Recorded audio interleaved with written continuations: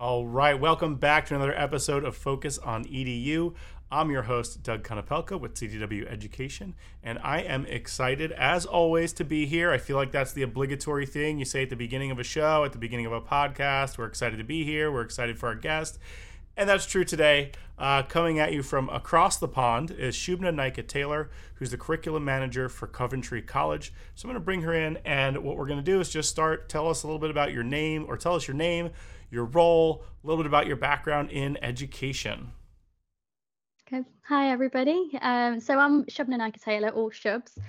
So I'm the curriculum manager for digital at Coventry College. I'm also the co-founder of the Coventry Crosshairs, which is the collegiate esports organisation at the college. I've been in education for about 13 years now. So I initially started out as a media lecturer, and I've moved across the sort of digital area, I suppose. So I became a games lecturer, esports provision then started at the college. And then I've kind of worked my way up. So now I'm a curriculum manager. So All right, perfect. So a lot of our audience is US based, but we're growing. So let's do a quick rundown first of the education system in the UK. Because in the US, we've got elementary school grades K to 5, roughly 5 to 10 years old, middle school grades 6 through 8, high school grades 9 through 12. So that goes up to about 18 years old. That's where like the required education bit stops. And then we move to college and university, which is generally, starts with a 4-year degree. Again, that's not required, that's extra. Students here pay for that on top of it. So do a quick walkthrough for folks today, just to kind of level set what does the UK education system look like. of course. So in the UK, I guess the elementary school element is our primary education. So that's up until the age of 11. After that, they move on to secondary school, which they'll be there until they're 16 years old. And then they'll choose to stay in education or find employment until the age of 18, where they could study A levels or BTECs, which are usually made up of numerous subjects, especially if they're doing A levels as well. After that, the young people can choose to go to university from the age of 18 plus, and that's where the free education ends. So that's when they'll start getting student loans, and they've got to fend for themselves, move away from home, all of that scary stuff. But typically, students are 21 when they complete university. However, some might take gap years, so they could be older. And so, in a nutshell, that's our education system. Perfect. And where does Coventry College fall within that? So we've got 16 plus, so usually 16 to 19, but we do have some adult education provision as well. Okay, perfect. So you are a curriculum manager there. What does that mean? What do you do? So the best way to describe it is that I oversee a curriculum area. So I have the joyous job role of overseeing digital, which, in my opinion, and with some bias, it's the most exciting area because it consists of esports, media, games, computing, and like I said, it is an exciting area because we've got young people in the department who really produce some amazing work, and it's quite impressive. We've got some examples of students working in game studios, at tech companies, so it's great to sort of be in that sort of environment. So my main roles are to support the delivery of these courses. So we help them develop the lecturers to develop their courses, ensure that our young people are equipped for the world of work when they leave us. And I tend to maintain the high standard of work that the educators do in that area as well. So that can happen by me sort of supporting them with planning the curriculum, observing lessons to help them share best practice. So we look at different ranges of teaching techniques. And if I see something, I'll talk about it in a meeting and say, speak to this person because what they did in the classroom was amazing. And I also collaborate with other colleges, schools, industry professionals as well to support with my role, and to help enrich the employability status of young people as well. So we're trying to get employers in to better kind of prepare them for the world of work. Okay, so you said digital is the overarching umbrella, and then you said esports was one of those. Mhm. Media. What was all encapsulated there with digital? So we've got computing and games. Okay, very cool. So you because this happens during the school day, right? I think that's something that's a little bit Mm. different than what we see for a lot of schools when they're starting out. So interesting that esports falls into that category. Can you tell us a little bit about Mm. what that all looks like? In terms of esports at the college and Yes, what we kind esports of at the do to, yes. college Mhm. as part of a curriculum. Yep. Okay. So initially, esports began as a fun mini Overwatch tournament. So the students were really excited to be part of that. It was really exciting, and they found a lot of value in that, especially where they were unintentionally developing soft skills such as teamwork and communication. With this particular team, we got to the finals, and so they were obviously buzzing with so much joy that they were able to be part of this awesome tournament. So since then, we've run some tournaments through the British Esports Federation and competed in the Students' Championships. And then eventually, one of the UK's examining bodies then released an esports qualification. So, which then sort of looked at the broader sense of esports in education. So, topics like more about the ecosystem, the coaching, shoutcasting, branding, and marketing. We've got business and sports, as well as some sort of niche topics such as psychology and games design as well.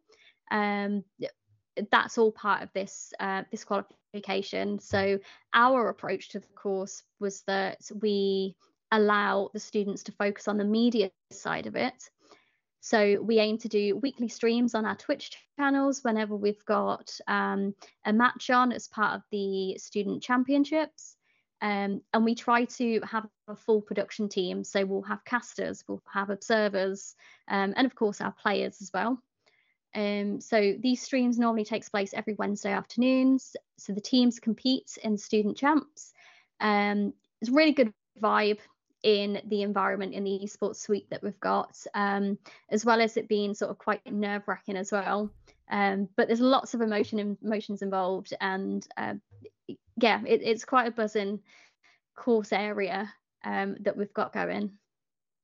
Well, that's great. So it sounds like you've got the Coventry Crosshairs, which is really the competitive team, right? That takes that forward, that does the competitions you were talking about, and then Mm, you've got the students who are part of that qualification, mm, which in the U.S. would be roughly like a CTE program, a career and technical education mm, program, and they're running a lot of that broadcasting and the things that are going on in the background as part of their qualification.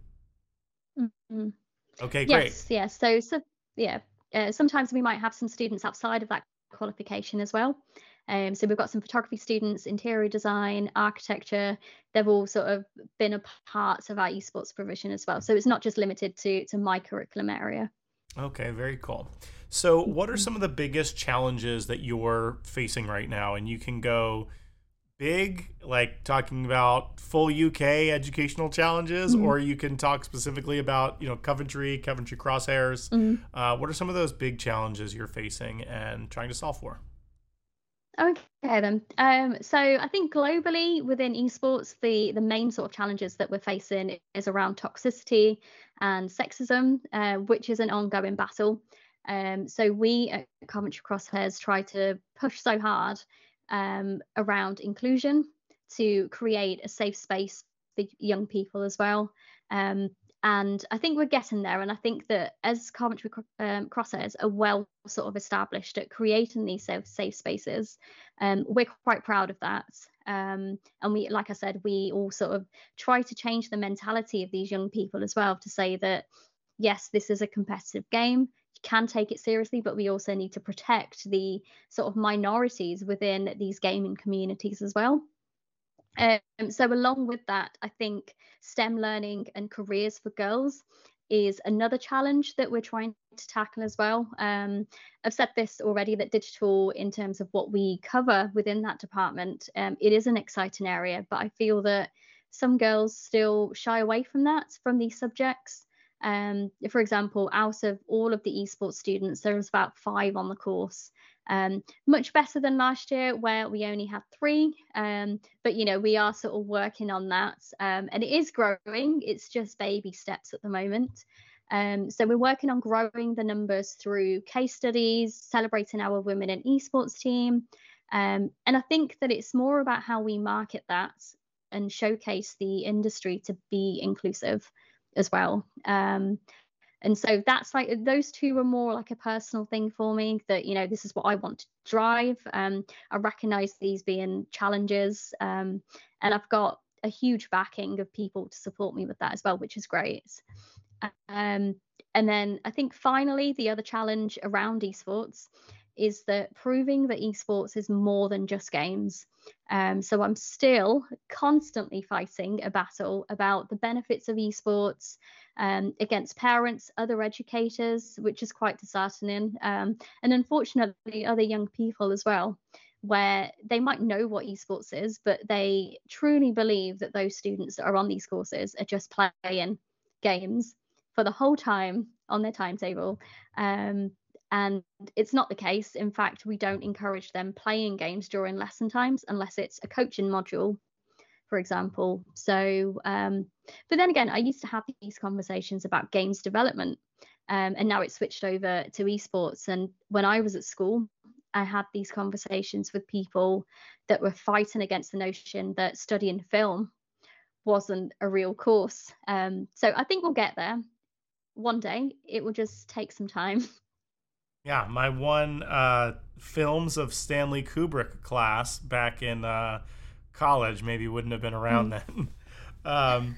So what are you most excited about in education right now?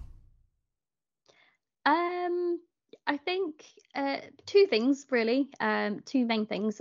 First of all, with regards to esports, it's about supporting in shaping the world of esports in the UK.